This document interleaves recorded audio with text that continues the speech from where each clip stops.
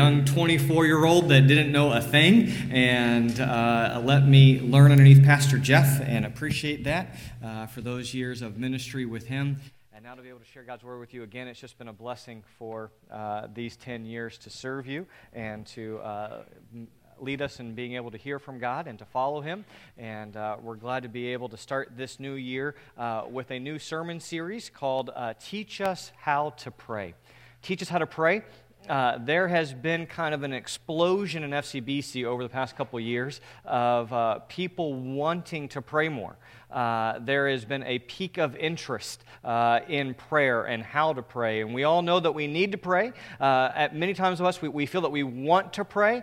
But I think the question still remains for many of us, and that is how to pray, right? How do we do this simple thing called prayer? And it is actually the question the disciples asked Christ. In Luke chapter 11, verse 1, it's the Sermon on the Mount there as well. And in Luke chapter 11, verse 1, the disciples look at Jesus and say, Lord, teach us how to pray. What's interesting, though, is that Matthew gives us the context. We're going to be in Matthew chapter 6 this morning. Matthew gives us the context, and Jesus begins to answer the disciples' request to teach us how to pray by offering a corrective. Instead of telling us how we ought to pray, he actually begins with how you are not to pray. And so I know that we're all trying to memorize the Lord's Prayer, that's our next scripture memory. Wendy made a nice little, laminated. Words are going to come slowly this morning, all right? But we're going to get through it. She laminated this nice thing. You can put it in your fridge. You can put it in your car. Help us as a church memorize the Lord's Prayer. Many of us already have it together. And when we memorize passages of Scripture like that, sometimes we forget the context, right? The context is the Sermon on the Mount, the longest sermon that Christ gave. It's almost like His manifesto. It's the longest recording of Christ's words all in one segment. And the Lord's Prayer is offered as a model. This is how you should pray, right? It's not something that we just recite mindlessly, but it is a model, and it helps categorize for us things that we should be praying about. But it is offered as an example of what not to do, okay? I mean, against what is not to be done. And so that's how the Sermon on the Mount and the Christ in our Lord's Prayer begin, is by we have to learn first what not to do before we learn what we are supposed to do. And isn't that the normal Christian life? We have to repent before we believe, right? We have to put off before we can. Okay, we have to make this responsive this morning or no one's going to make it. All right? So we have to put off, and then we have to do what? Put on. We have to eject before we can inject? Eject before we reject? Yeah. Eject before we inject. Those are part of the things that we have to do. And so this morning when the Lord says, how are we supposed to pray? He gives us two ways that we are not to pray.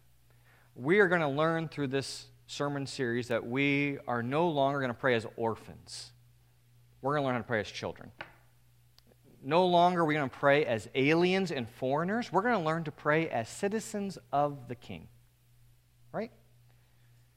We're going to stop being superstitious in our prayers, abracadabra-like in our prayers. If we get the right formula, will it open up God's storehouses?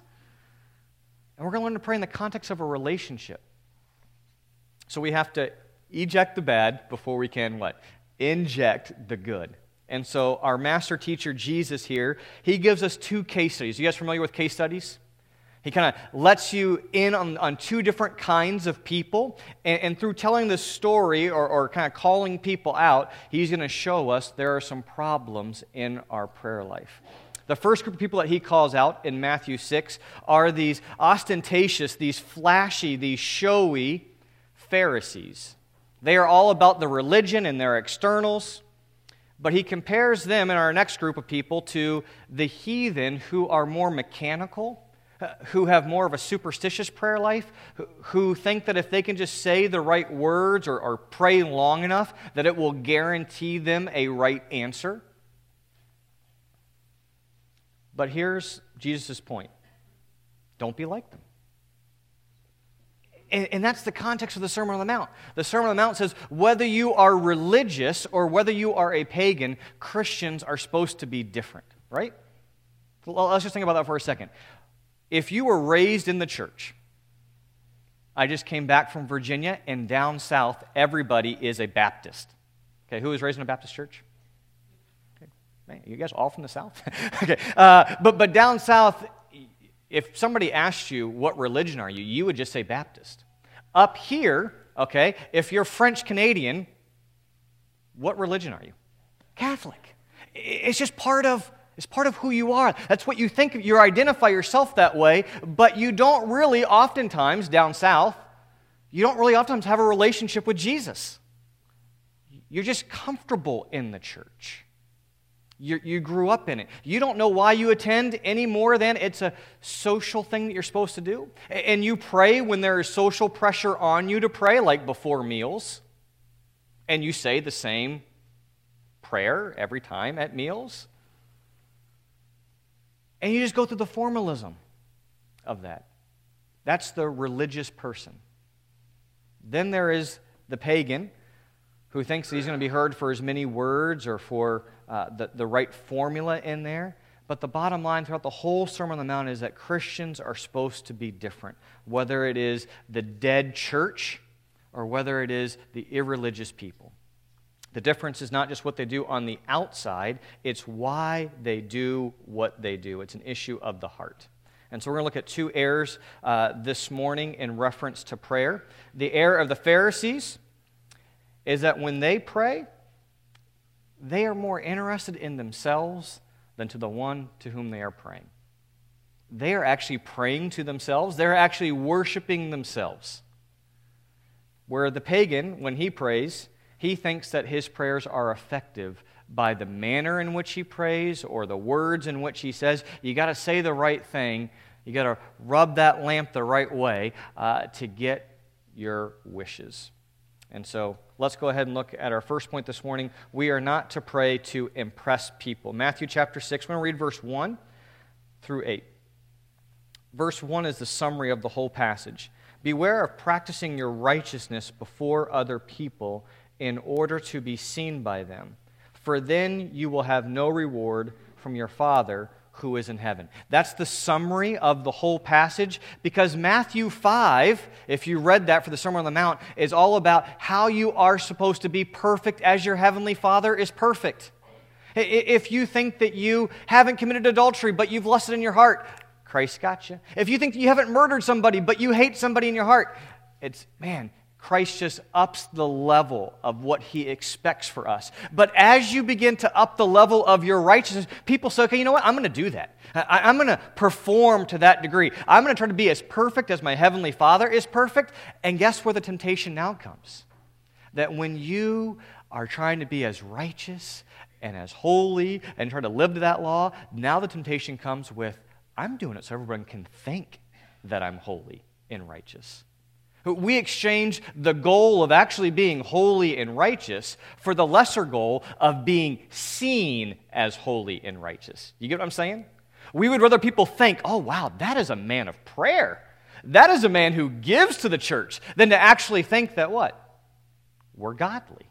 To actually do this to the Lord. And so verse 1, he's summarizing the whole thing, and he's going to talk about almsgiving, and then he's going to talk about prayer. Verse 2, thus when you give to the needy, sound no trumpet before you, as the hypocrites do in the synagogue and in the streets, that they may be praised by others. Truly, I say to you, they have received their reward.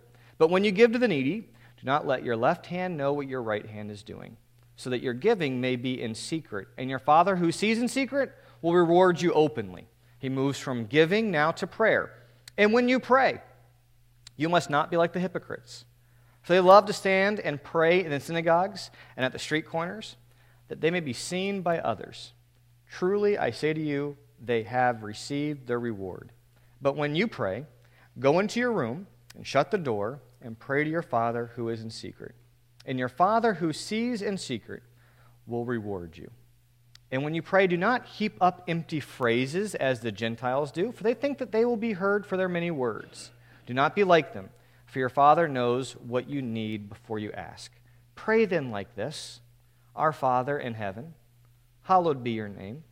Your kingdom come, your will be done, on earth as it is in heaven.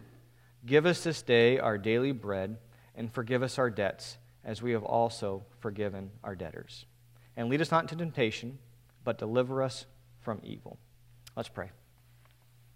God, we thank you for your word this morning, that our confidence in this new year stands in you. That we come here in routine. We thank you that we have that routine built into our hearts, that we desire to worship you, that there is a desire that when we pray, I thank you for a church that wants to hear sermons, that wants to be challenged, that wants more opportunities to pray. Lord, I thank you, Lord, for your word and how it challenges us. Thank you that you hear our prayers. Thank you that you draw near to us as we draw near to you. Thank you that we can approach you as a father, that we can be your child, and that you know our needs even before we ask. And so, Lord, this morning we have many physical needs, but our most important need this morning is to feed us from your word. Speak to us through your Holy Spirit this morning. May the word come alive. May we find them as desirable. May we eat them, and may they bless us. May we be like that man who is planted by the rivers of living water, who brings forth fruit in his season because he meditates on your word day and night. We ask all this, Lord, not for our name, but for your name, and it is in your name that we pray. Amen. So we are not to pray in order to impress people, and we see the warning here. The warning we see in verse 5. He says, "And when you pray, you must not be like the hypocrites." Notice that hypocrites love to pray. Isn't that interesting? The religious people love to pray. Even the pagans pray. Everyone in this passage prays. Something that almost, I think, every religion prays in some kind of way. People today, there's an expression, right? As long as there are tests in school, there will be prayer in school. Okay? People pray. But notice their posture. They love to pray, but they pray in the synagogues and at the street corners, and they love to do it standing up, right? They're standing, their posture is one of confidence, of standing before the Lord. And notice where they like to pray. They like to pray in the synagogues and at the street corners, that they may be seen by others. They love to pray when it is in a public place. Now, we have to know something of our ancient Near East culture for the Jew at that time. It was normal and part of religious life for a religious man to lead the congregation in worship, much like we have men in our church do here. And they would stand behind the Ark of the Law, and they would pray publicly. And in the place of prominence, the place of being up front, he could succumb to the temptation of praying to the audience and not praying to God. Everyone that has led in public prayer, whether it's at a dinner table for a family gathering or up here behind the pulpit, there is that temptation to pray for those that are listening and not to actually engage God. It was part of his religious duties to do that. Also in the ancient Near East, there were times of public fast where everybody would do it. And there was also daily afternoon sacrifices in which a trumpet would sound, and it would remind you to go to the Lord in prayer. And some men would, wherever they are, stop what they were doing right then and offer up a prayer. But may I suggest to you that even some men were so ingenious that they would plan their day to just so happen to be on the corner of Center in Maine every day at noon when the trumpet blasts. And all of a sudden, they felt compelled to pray right there. Isn't our heart very tricky about that?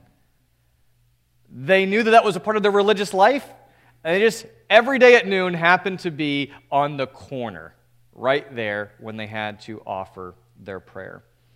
Now, so far, do we have anything inherently sinful? Is it wrong to pray standing up? I just did, so I hope that's not leading you in sin. Okay. Is it wrong to pray publicly? Okay, I just did that too. All right, so 2 strikes. So what exactly here is the Lord warning us against?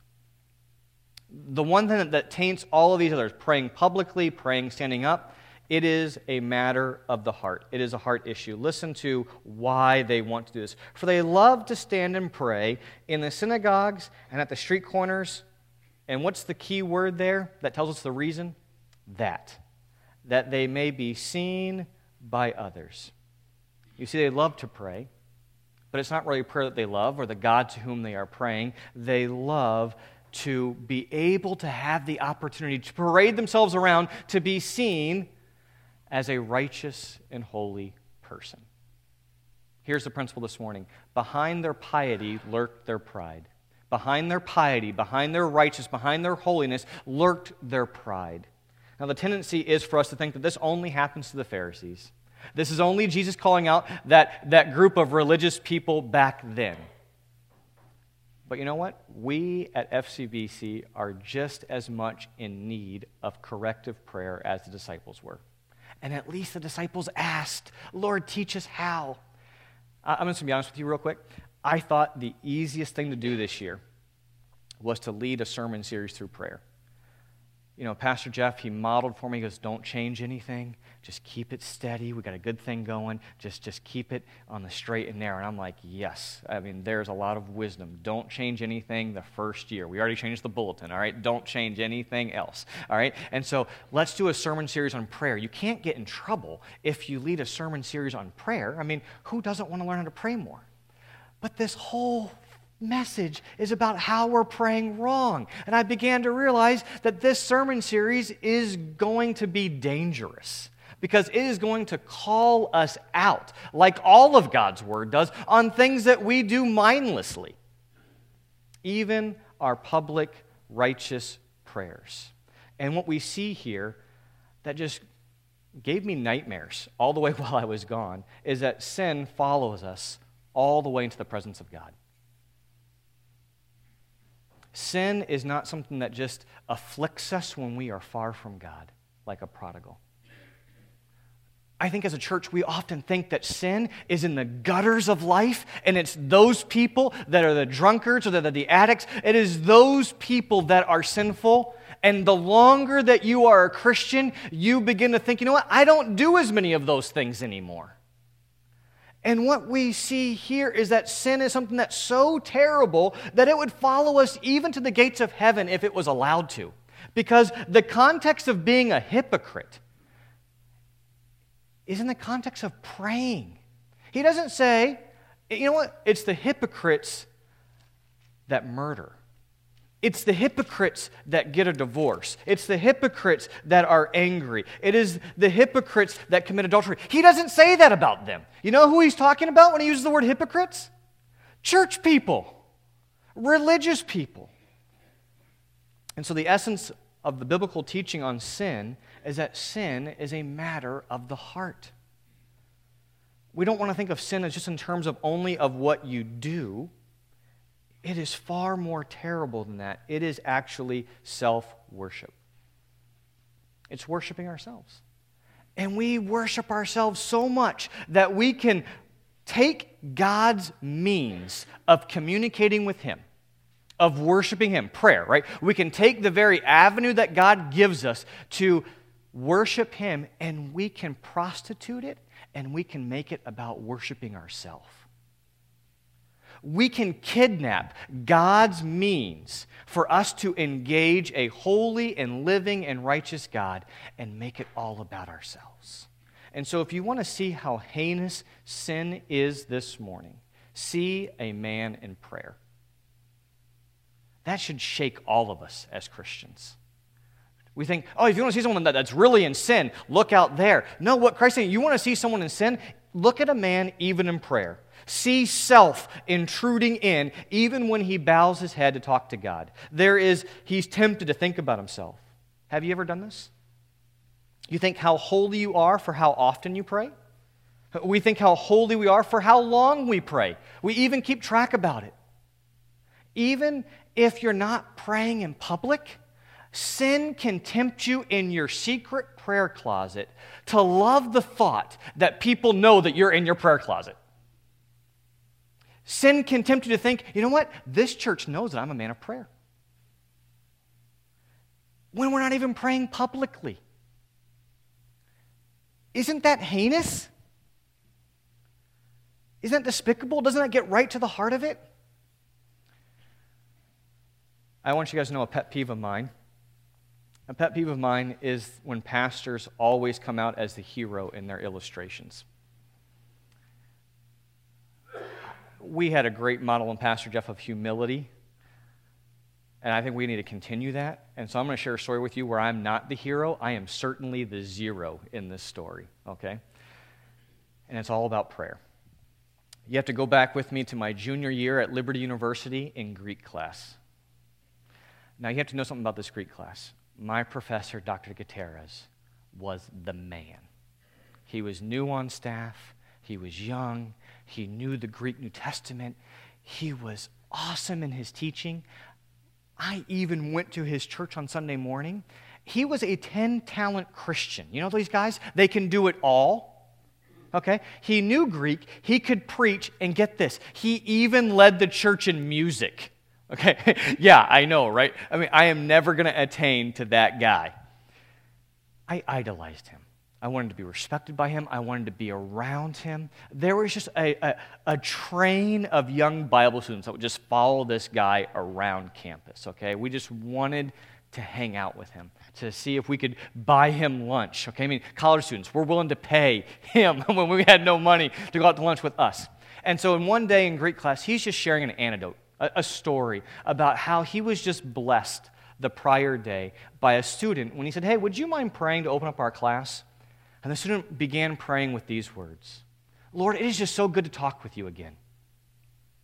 And he shared that as an example of how encouraged he was, because in a religious university, you can just get those kind of, Lord, we thank you for this class and this opportunity. We pray that you'd be with Mr. Gutierrez, that he would just be able to just teach. And we just thank you that we're just here and that you're just God and that you just do what you do, okay? And all those just prayers, okay? And you get used to that. And he was blessed by this student who prayed out of a context of a relationship and had already met with God in the morning. And it was supposed to encourage us and warm our hearts. You know what? I thought nothing about it until a week later when I was late to Greek class. I was a minute late. I mean, just a minute. Now, the way the classroom was set up was all the chairs were that way. There was a lectern. Here he stood, and then here was the wall. But you walked in through a side door, and you had to, my chair was all the way over there. So I had to walk behind him. Nothing more awkward than being late to class, squeezing by your professor, okay? So I'm trying to get over to the seat, and right when I'm about ready to squeeze by him, he goes, hey, Josh, would you pray? You know what I did? I bowed my head. I said, Lord, it was great to meet with you this morning in personal worship, and it's so good to talk with you again. I don't know what I prayed about the rest of the time, but that blood-churning feeling of guilt and shame, of prostituting myself to be seen as the kid that he admired, and I used the same lingo just so that my professor would think well of me. I couldn't end the prayer fast enough. I don't remember what we learned in Greek class that day. I sat in there writing a note of apology and slipped underneath his door. We can turn intimate moments of worship into something they were never intended to be. My heart is so tricky that it can corrupt, that it can kidnap God's means of worship and use it to worship myself. The worship of God in prayer disintegrated into worshiping myself. We can take ministry, we can take service, we can even take prayer and use it as a means to build up ourselves in the eyes of others. And so Jesus warns us, don't be like the hypocrite when you pray. If that doesn't persuade you that you need God's grace and salvation this morning, I don't know what will. We have a mighty, foolproof argument here that salvation is needed, that we need a new birth, that you can't turn over a new leaf, that you can't just start doing a couple righteous things to find your acceptance with God. You need a whole new you because we can't even pray and get it right. And look at their assurance here at the end of the verse. Truly I say to you, they have received their reward. They wanted a temporary reputation with man instead of a relationship with God. Right? And isn't it temporary, your reputation with people? How quickly it changes, right? They wanted that over a relationship with God, and Christ says they have it. So, how is Jesus going to solve this problem? He gives a solution here in verse 6. But when you pray, go into your room and shut the door and pray to your Father who is in secret, and your Father who sees in secret will reward you openly. He says the best way to overcome this is through secret prayer. You see, nothing destroys prayer more than side glances at people on maybe they're noticing me. And so Christ says here the best way to enrich your prayer life is to be in secret and just to be aware of God's presence. So in other words, here's the principle. The secret of prayer is prayer in the secret. Bottom line, the secret of prayer is prayer in the secret. And here's why. Think about it like this. What's the one thing that you can do as a Christian that is just for God that nobody else sees? I was thinking about this week. What do I do that I do just for God that nobody else can say, wow, look at what Josh is doing? Is it preaching? No. Is it helping my neighbors? No. Is it serve projects in the church? Is it giving? No, because even the treasurer knows what I give. What's the one thing that I can do that is only for the Lord, that only He sees, that nobody else would see? Prayer. And so now we are to pray just to meet with Him, just to desire Him. Now some of us see this and think, you know what? I am never going to pray in public again. All these men that we've lined up to lead service, they're like, I'm not praying again. Are you kidding me? We got to lead communion. There's a couple guys that are going to pray for communion. They're already thinking like, uh-oh. All right, and if not, they are now. And so don't misunderstand me. Jesus is not forbidding public prayer, right? If He was forbidding public prayer, did He keep His own commands? No. He prayed publicly. In fact, in John chapter 11, He prays at the tomb of Lazarus. John 11:41 says, Jesus lifted up His eyes and He said, Father, I thank You that You have heard me. Now, why did He pray that way? Verse 42 answers, it was for the good of those that were listening. I knew that You always hear me, but I said this on account of the people standing around, that they may believe that You sent me. He already had a relationship with God, and He prayed so that others would hear Him, so that others would believe that He was sent by the Father. And so Jesus saw public prayer as a means of discipleship, right? I'm going to pray this way so you can see that I'm sent and that you can have increased faith and confidence. Guys, we should be praying publicly together. The early church prayed publicly together in Acts 1:24, in Acts 3:1, Acts 4:24, etc. So Jesus is not condemning public prayer. He's condemning the desire to be seen praying publicly. It is a heart attitude that loves to pray only to be seen by men. And the solution comes by, when you pray, realize the presence of God. Be aware that you are encountering the living God. Wouldn't that change everything? Instead of being aware of all the people and trying to get the right phrases and the right names and the right order of things and to sound spiritual, what if we prayed as a church and we actually were just all thinking about who God was? We should say to ourselves, I am now entering the audience chamber of the one true God, the Almighty, the Absolute, the Eternal and Great God, with all of His power and might and His majesty, the God who is a consuming fire, the God who is light, in whom no darkness is at all. Man, when we start thinking about who God is when we pray, that is so much further than people that come up to you afterwards and say, you know what, that was a beautiful prayer. Thank you for praying. That was a beautiful prayer. That's not a compliment. That should actually bother us.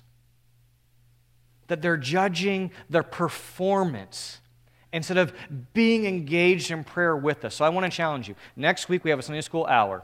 Okay? There is no adult classes. I think even senior high is in here. And we're going to have a topic called, How do we pray together as a church? It's going to be a discussion. Okay? How are we as a church going to get better at praying together? Where it's not just one guy up front praying and we're all just mindlessly kind of going everywhere else. I think the analogy that I'd like to use is a duck. It looks like the duck is just kind of gliding across the water. But underneath that, right, he has those legs that are paddling. And it looks like it's just one guy praying in church, leading us in congregational worship. But you know what should be happening? All of us should be praying with him, saying amen, yes, Lord, yet engage actively. It is work to pray together. So we're going to come back next week. We're going to discuss how to pray together so that all of us are taken on the wings of the prayer into the presence of God, not sitting there thinking, wow, I really like it when Steve Smith prays. I really like it when Josh prays. You know, I really miss it when Jeff prayed. I think we're missing something there, don't you? According to God's word, we are to come into the presence of God. And the promise here is that when you pray in secret, your Father will reward you openly. And I would even challenge you this week in your small groups to talk about what are some of the blessings of prayer. What are some of the rewards of prayer? The word here, when you go into your room, it is the exact same word that is used for storeroom, which implies treasure. Beloved, hear this promise. Your Father who sees in secret will reward you. There is treasure in prayer waiting for us. So you've heard the warning this morning. Don't be like the hypocrites. I pray that you would hear this morning that you are never immune from spiritual danger. Whether you are spiritually depressed this morning or whether you are flying high spiritually, you are always underneath temptation. The temptation will change based upon whether you're down or whether you're high, but it is still there. And the danger that Christ has been addressing through his word this morning is that when you let your good deeds, because you're flying high spiritually, when you let your light so shine before men and you live that biblical life of Matthew 5:16, the temptation is to now take those good deeds and instead of doing them to the glory of your Father in heaven, to do them so that other people would see you.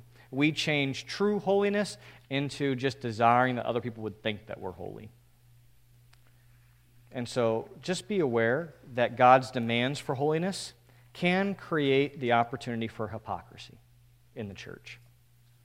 So let me ask you some questions for self-reflection. Do I pray more frequently and more fervently when alone with God than I do in public?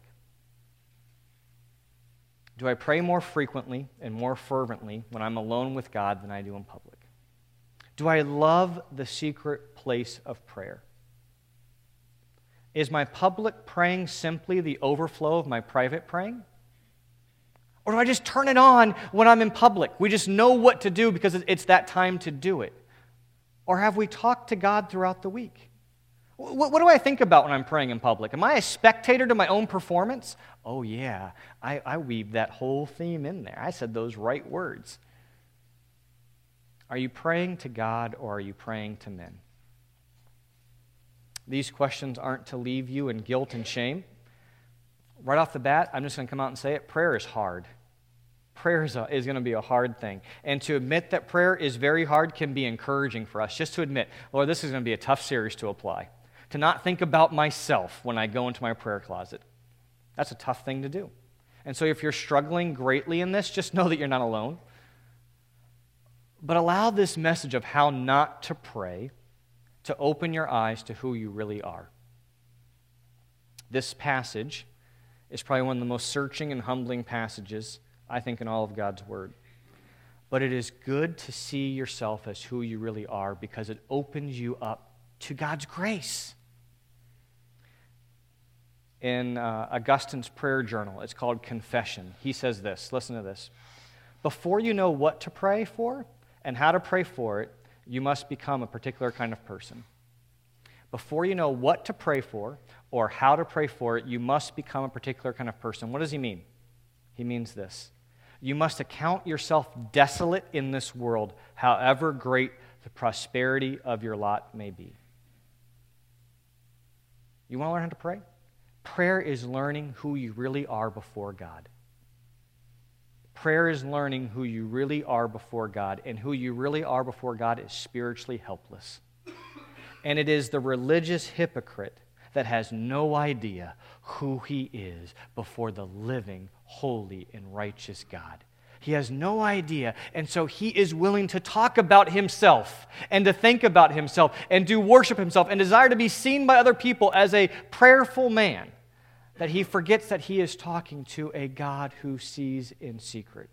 And I just want to encourage you that the longer that you walk with the Lord and the longer you stop doing these bad things, the stronger that temptation is to play the hypocrite. You begin to suddenly trust yourself instead of the grace of the Lord Jesus Christ. You begin to suddenly think, because I've been so good, the Lord answers these prayers. Because I've lived this way, the Lord hears me.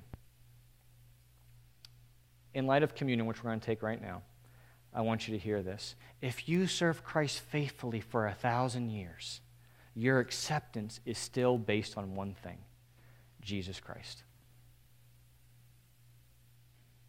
Self-worship, self-righteousness destroys prayer. And if you go over to Luke 18, we have the picture of the Pharisee and the publican. The Pharisee stands in the corner and says, Lord, I thank you that I'm not like one of these. And in Luke 18, Christ says it is truly the humble man, the spiritually helpless man, who won't even look up to heaven but bows his head, beats his chest, and says, have mercy upon me, a sinner, who has his reward in heaven. Which one are you? FCBC is not free from self-worship or self-righteousness. We're not. As you come to communion, where does your worship of God disintegrate into self-worship? I haven't missed a prayer time. I've been consistent in my devotion 7 days a week. I pray for 4 hours a day. That Martin Luther prayed for 4 hours a day? You know how we corrupt that? We think that if we pray for 4 hours a day, we'll be a saint like Martin Luther. But can I challenge you? I doubt that Martin Luther had a time clock tracking how long he prayed. He prayed for 4 hours a day, not with an eye to the clock, but with a heart that says, I must commune with God. And that's what made him a saint. Not the fact that he kept track of how long he prayed. And do you see how subtle that is in our lives? Where are you all too secure of who you are? Where are you so judgmental of others because they have not arrived at the plateau to which you have arrived? This should bring us humility as we come to the Lord's table and say, Lord, even in prayer, I bring self and sin in. Have mercy upon me, a sinner. Men, if you want to come up, we'll take our time in communion.